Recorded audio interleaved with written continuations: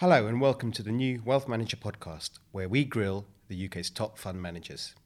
I am Dylan Lobo, online editor at Wealth Manager and your host for the day. I'm delighted to be joined by Citywire AAA-rated Paul Jourdan, manager of the TB Amati UK Smaller Companies Fund. Hello, thanks for having me on. Well, thanks for joining us today, Paul. We've actually just done a data crunch at Citywire, and you've come out as the most consistent of the 15,000 or so fund managers we track, having been AAA rated for 45 consecutive months. Wow, let's just let that sink in. How does that make you feel? Lucky. Yeah, I mean, that's fantastic. And I hadn't come across that statistic until you told it to me, so thanks for passing it on. But yeah, I mean, we have to always look forwards on what's coming next. And in a way, being a fund manager, we talk a lot about performance, which is what I used to think a lot about when I was a musician, and you're always worried about what comes next. So we never sit on our laurels. No, I mean, let's just look in percentage terms at the fund itself. It's returned 382% over the last 10 years, and according to our data, versus 215% in the peer group. Do you feel like you've overachieved? Did you envisage this kind of return 10 years ago? No, you never quite imagine that, and it'd be wrong if I said yes. I thought that's what could happen, but we recognise that we're dealing with an asset class that has enormous potential, and if we get things right, the rewards are fantastic. It's not easy to do that, and there are periods of time when it's impossible to make those kind of returns, and you never know when those periods are going to come. Yeah, the last 10 years was a very rich period for investing. Yeah, I mean, you said you were lucky at the beginning. 10 years ago, conditions were very different. We just had it was the start of the start of the end of the credit crunch, right? So QE has probably helped you quite a bit. Is that fair to say? QE has been a phenomenal success in terms of reflating asset markets, that's for sure. And so, yes, of course, QE has been a huge tailwind.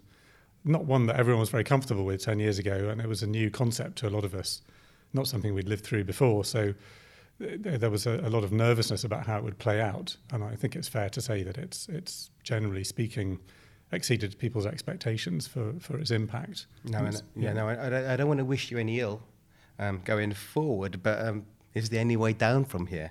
Are you worried that investors are going to expect this kind of eye-watering return the next 10 years?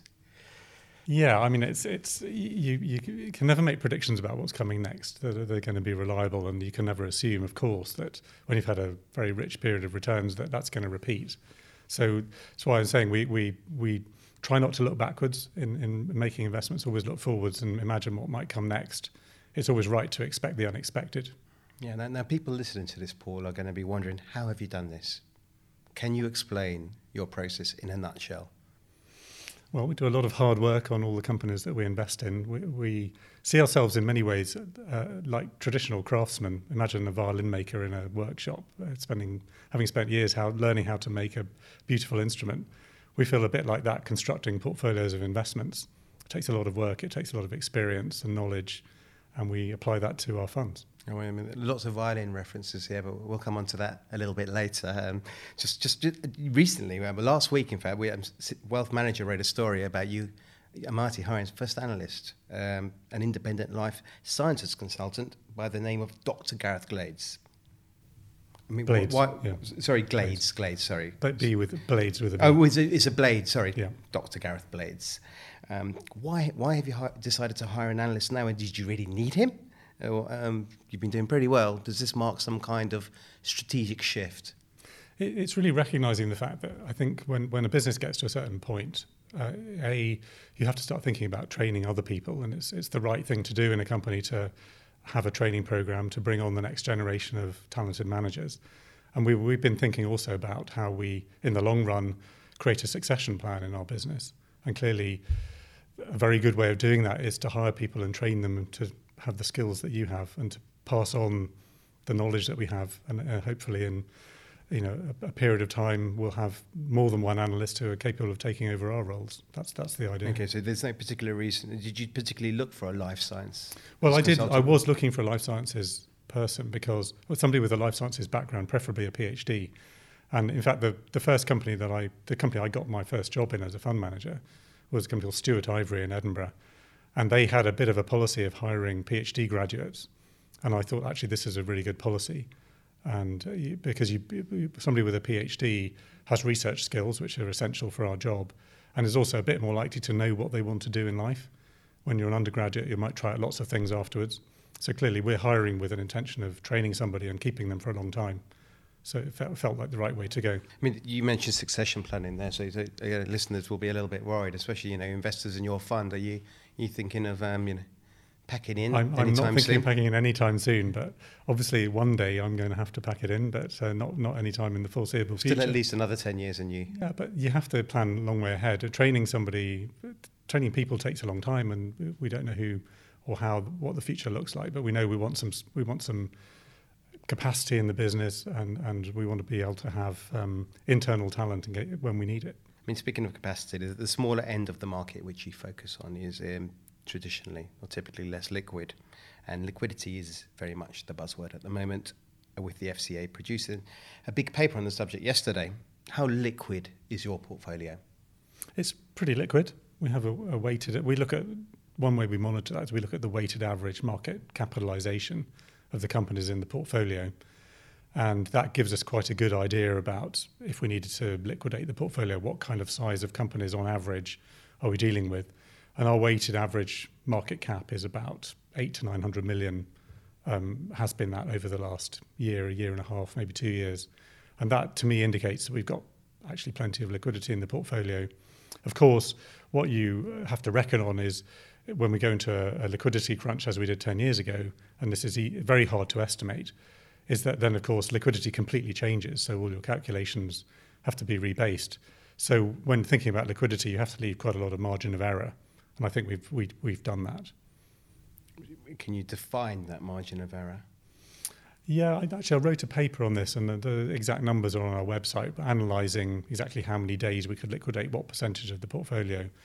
But with a portfolio like ours, within 3 or 4 days, we could liquidate a large chunk of it if we wanted to. That's reassuring.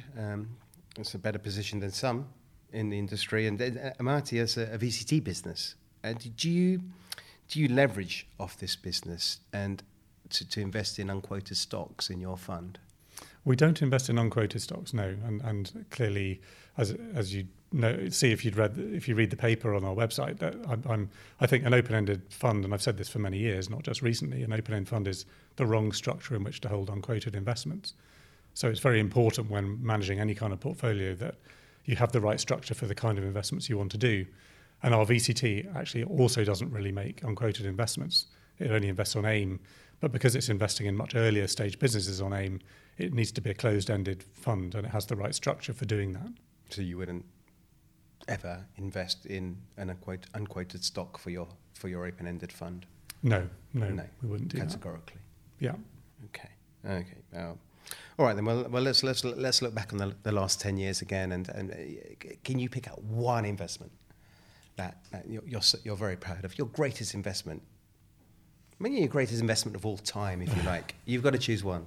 Oh, that's a really, really tough question. I mean, what I maybe should point out was we run the fund as a team, so I'm drawing on the whole team's investments here, but our most profitable investment over the last 10-year period, interestingly, was not in a high-tech sort of .com whizzy kind of new markets kind of business, which one might have expected. It was actually a company called AB Dynamics, which we bought in the VCT when it floated at about 87p. And AB Dynamics was a long-standing family-owned engineering business that was involved in testing vehicles and testing 2 types of testing, but in particular testing for crashes. And so when we invested in it, we thought, well, this is a good, solid business. It's a great company for the VCT to hold. We had reasonable expectations, but we weren't necessarily expecting it to shoot the lights out. And over the first 3 years, it made a nice return, but it wasn't necessarily spectacular. Then, of course, the huge demand in automotive, the industry for new types of vehicles, whether they're autonomous vehicles or electric vehicles, has driven a vast increase in the amount of crash testing that's required as all these new vehicles are planned. And AB Dynamics business has flourished in a way that has exceeded all of our expectations. And the shares now trade over £20. And we've taken a little bit of profit in the VC, but we bought it in other funds. We put it into the Smaller Companies Fund a few years ago, and we hold it in our IHT portfolios that we manage for people, AIM portfolios. Well done. Great investment. I can't ask you what the best investment has been without asking you what the worst has been. Yeah, I mean, we like to forget our... They've all been great. Well, you're not allowed to forget them now. Our duff investment. Our worst investment over the last 10 years was a company called Silverdale, and that was one that, as you learn one of the key things we have to learn as small company investors is how to spot things that go horribly wrong, frauds in other words. And this was one that got through our net, and it had a much bigger balance sheet problem than we had seen, and overnight shares were suspended and it was kind of lost without trace. And that was a bit of a shock. It's a very rare event. Normally we manage to weed those things out. That was one that we missed. How do you think you must have learned quite a sharp lesson from that, and it's a mistake you won't repeat. Kind of what is the biggest lesson you've learned? As a fund manager, it's one of our. As a fund manager, is maybe different, but in respect of defending positions, and I mean, I suppose it's why we try to place a lot of emphasis on investing in as higher quality companies as we can find, and in the end, quality is much more important than price to us. Yes, we like to buy companies that are cheap and good value, but more importantly, we want to buy businesses that have got real potential and real qualities. And so I suppose in a way it's shaped our thinking profoundly. And those kind of examples where we get it wrong and something turns out to be much lower quality than we thought, well, it's a mistake. But our whole philosophy of is oriented to being able to identify real quality in companies. I mean, a small cap it's a really interesting area, and it's sort of a different process you would employ to, say, compared to large caps. But is it possible to speak in simplistic terms? So what is the strongest buy signal and what is the strongest sell signal in small caps?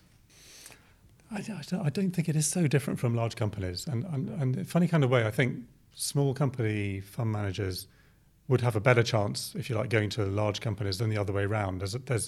When you're managing small companies, you have to look at a lot more detail of that particular business is available, and you have to look at all of it. But then the kinds of things which make good businesses or bad businesses are the same between the two.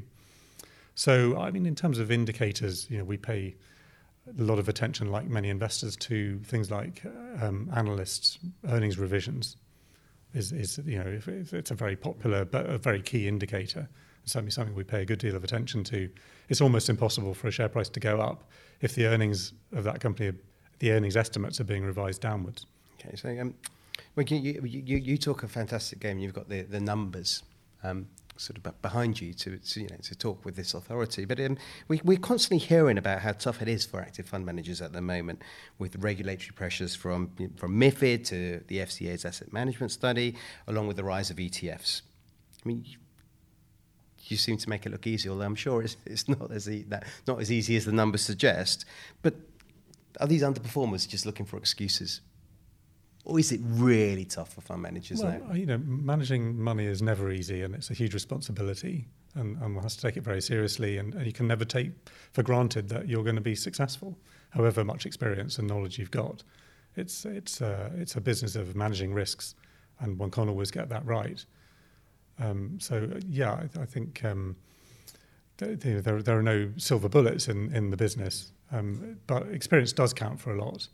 And at the end of the day, our skill is about understanding the businesses we invest in as well as we can, and whether they're small or large.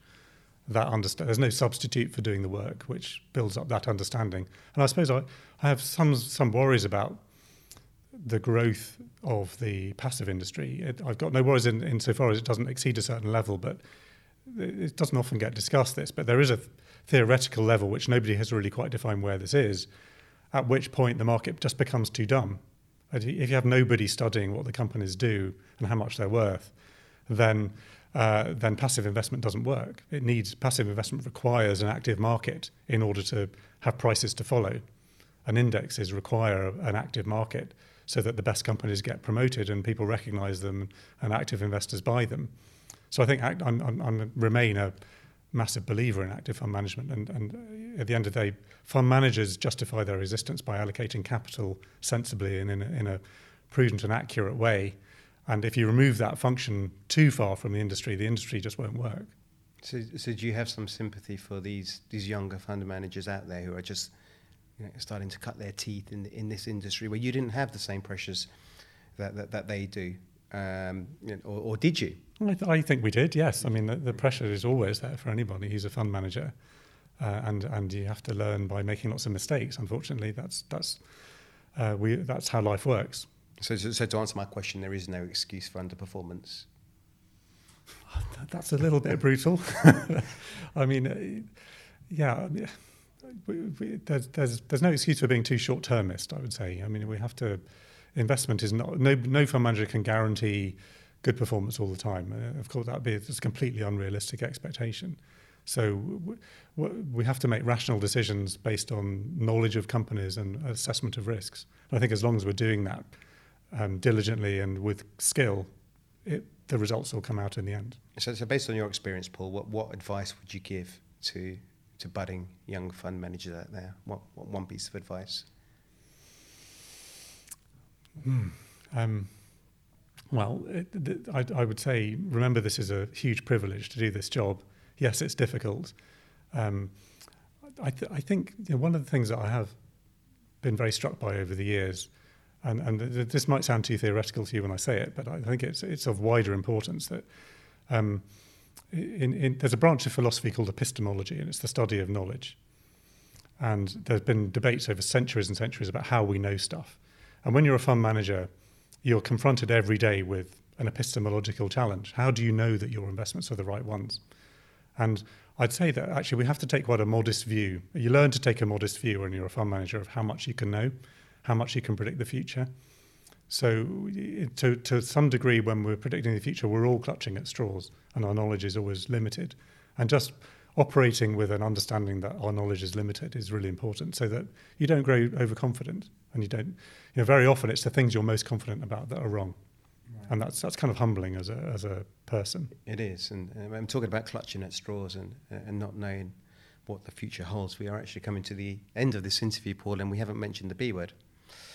Sorry, but we're going to mention it now, and we have to. I mean, it would be a miss not to. And I know you small cap guys, you very much all about the micro.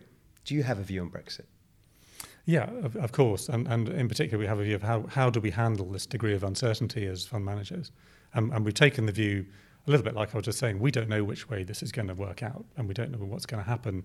So we're not trying to take too definitive a view on, I think this is going to happen, so I'm going to put all my eggs in that basket. We very much run the portfolios thinking through all the scenarios of what could happen. It's not just Brexit that we have to think about, it's what happens a couple of steps down the road. Do we get a change of government, which might then introduce a really profound change in the way the country is run?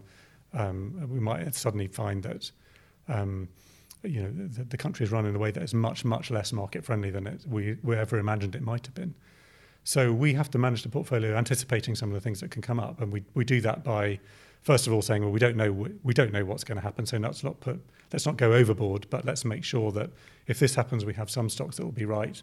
If this happens, we'll have other ones that will be right. So we spread the risks and create diversification by having thought through lots of different scenarios. So have you neutralised Brexit risk? I wouldn't say we've neutralised it, but we certainly mitigated it pretty substantially. But I'd imagine a no-deal Brexit is not good. Not good for small caps, large caps. Well, anyone? I mean, some people in the city think it would be brilliant. I personally don't think it would be brilliant. It's not something I relish at all. But I think it could have lots of short-term disruptive and maybe long-term disruptive consequences. We've taken a lot of account of it in the way we run the funds. Is this the trickiest period for you as a fund manager right now with all the political uncertainty out there? I mean, the trickiest period for me as a fund manager was 2008. That was profoundly when we had experienced a major crash, and nobody had any clue whether we were going to come out of it the other side, and that was properly scary. I think what's going on now, this uncertainty, the reason why it's painful uncertainty is because we don't know whether it leads to something like that. We're not in that, right now, we're not in that position. There's lots of good opportunities. The UK is doing pretty well. America's on track economically, so it's prospering. There's lots of prosperity around, and the economy is not out of control in any sense. So when we think through these political elements, we're thinking about the potential. What happens if this happens or that happens, and do we go back? Do we have some recurrence of a situation like we had in 2008? And obviously, people who've been in the market a long time fear that, and that will drive a lot of market behaviour. And so, in a sense, in terms of planning what might happen, we're thinking, well, if this happens, it's too late to respond when it's happened, because the markets, by that stage, everyone goes one way. So we have to anticipate lots of different kinds of market behaviours that might be coming up. So are you bullish? I'm always bullish to a degree. You have to be an optimist if you're a fund manager. And it never pays to get, so bearish that you will just stick your head in it. And there are periods when the market really gets into a tailspin. That's the most important time to be bullish. Right now, though, we also have elements of caution, and we're not trying to be overconfident. We recognise there are lots of risks around, and we're trying to take account of them and make sure that we have things in the portfolio that will do well if there are certain negative scenarios that happen. Do you have a best idea that's going to provide some kind of shelter if things get really nasty? Well, let me give you a couple of ideas. One, our largest holding in the Small Companies Fund at the moment is Intermediate Capital Group. It's a fund management business. It is based in London, so yes, it's a UK company, but it operates globally. It's been incredibly successful at raising funds for slightly alternative asset classes, which are in huge demand from the world's largest institutional investors, big pension funds, sovereign wealth funds. And those investors are not going to be put off by Brexit. And they're making, the Intermediate Capital Group run bond funds, they run mezzanine debt funds, they run infrastructure type funds. And those are going to be, so I'm sort of trying to say this is a very, very resilient, and it's a scenario that should remain positive even if a lot of things go wrong. Another holding, let's assume that Brexit isn't a big problem and it blows over and things work out well and the UK gets on just fine, which is what we hope. Then we have a holding in a very interesting bank called One Savings Bank, which is a specialist buy-to-let mortgage lender. All of its lending is secured. We think they're exceptionally good at what they do. They're just about to merge with another very good specialist buy-to-let mortgage lender called Charter Court. And we think that creates a very strong proposition, which is exceptionally cheap right now and should do incredibly well in the other scenario where our worries don't turn out to be well-founded and things kind of go back to normal. Okay, and on a more altruistic note, Paul, I understand you give 10% of your firm's profits to charity. Is that correct? We do, that's yeah. Nice.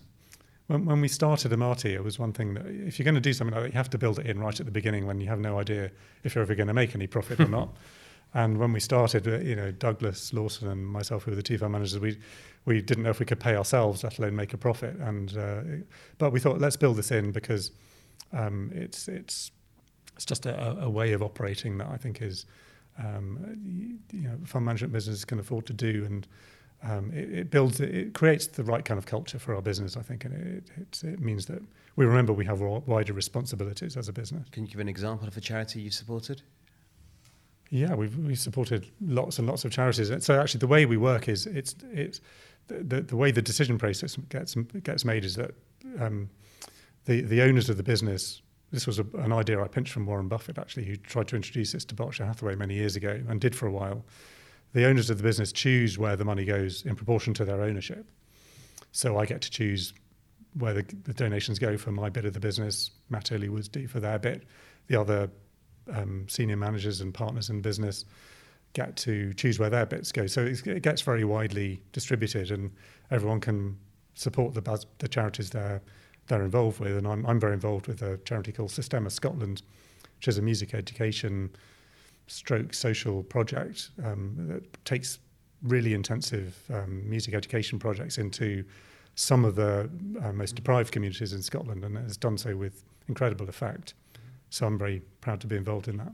Wonderful, and I guess that gives you some form of peace of mind, and there is an increasing awareness of mental health in the funds industry, and we've already talked about maybe some of the stresses that fund managers have at the moment. Well, I mean, what I'd like to know, I mean, how does Paul Jourdan relax, and how do you Relax? make sure What does that mean? make sure you're just keep your mind fresh and for the challenges, and make sure you're on an even keel and keep delivering the goods for investors, because that is really important.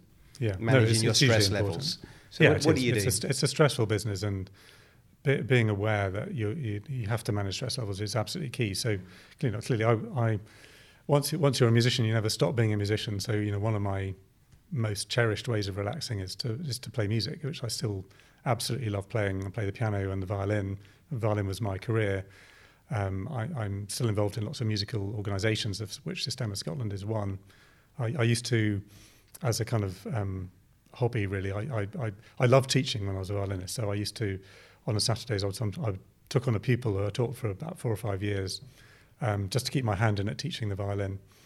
And obviously I play sport, and I do things which keep me healthy. I'm not brilliant at those things, but I love them.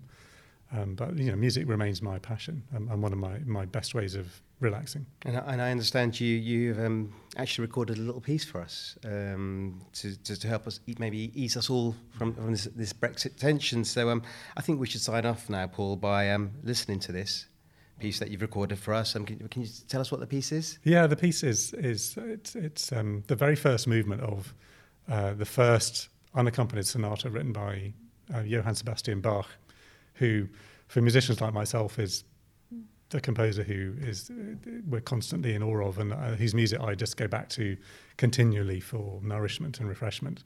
And this piece sets out on a vast journey of unaccompanied violin music, 6 sonatas and partitas in total, and it's one of the holy texts, if you like, of the violin repertoire. And this is the very first movement. Wonderful. So I think we should all sit back now and enjoy this piece that you've done for us. And thank you so much for a very fascinating interview this afternoon, Paul. Thank you. Great pleasure. Thank you. Thank you.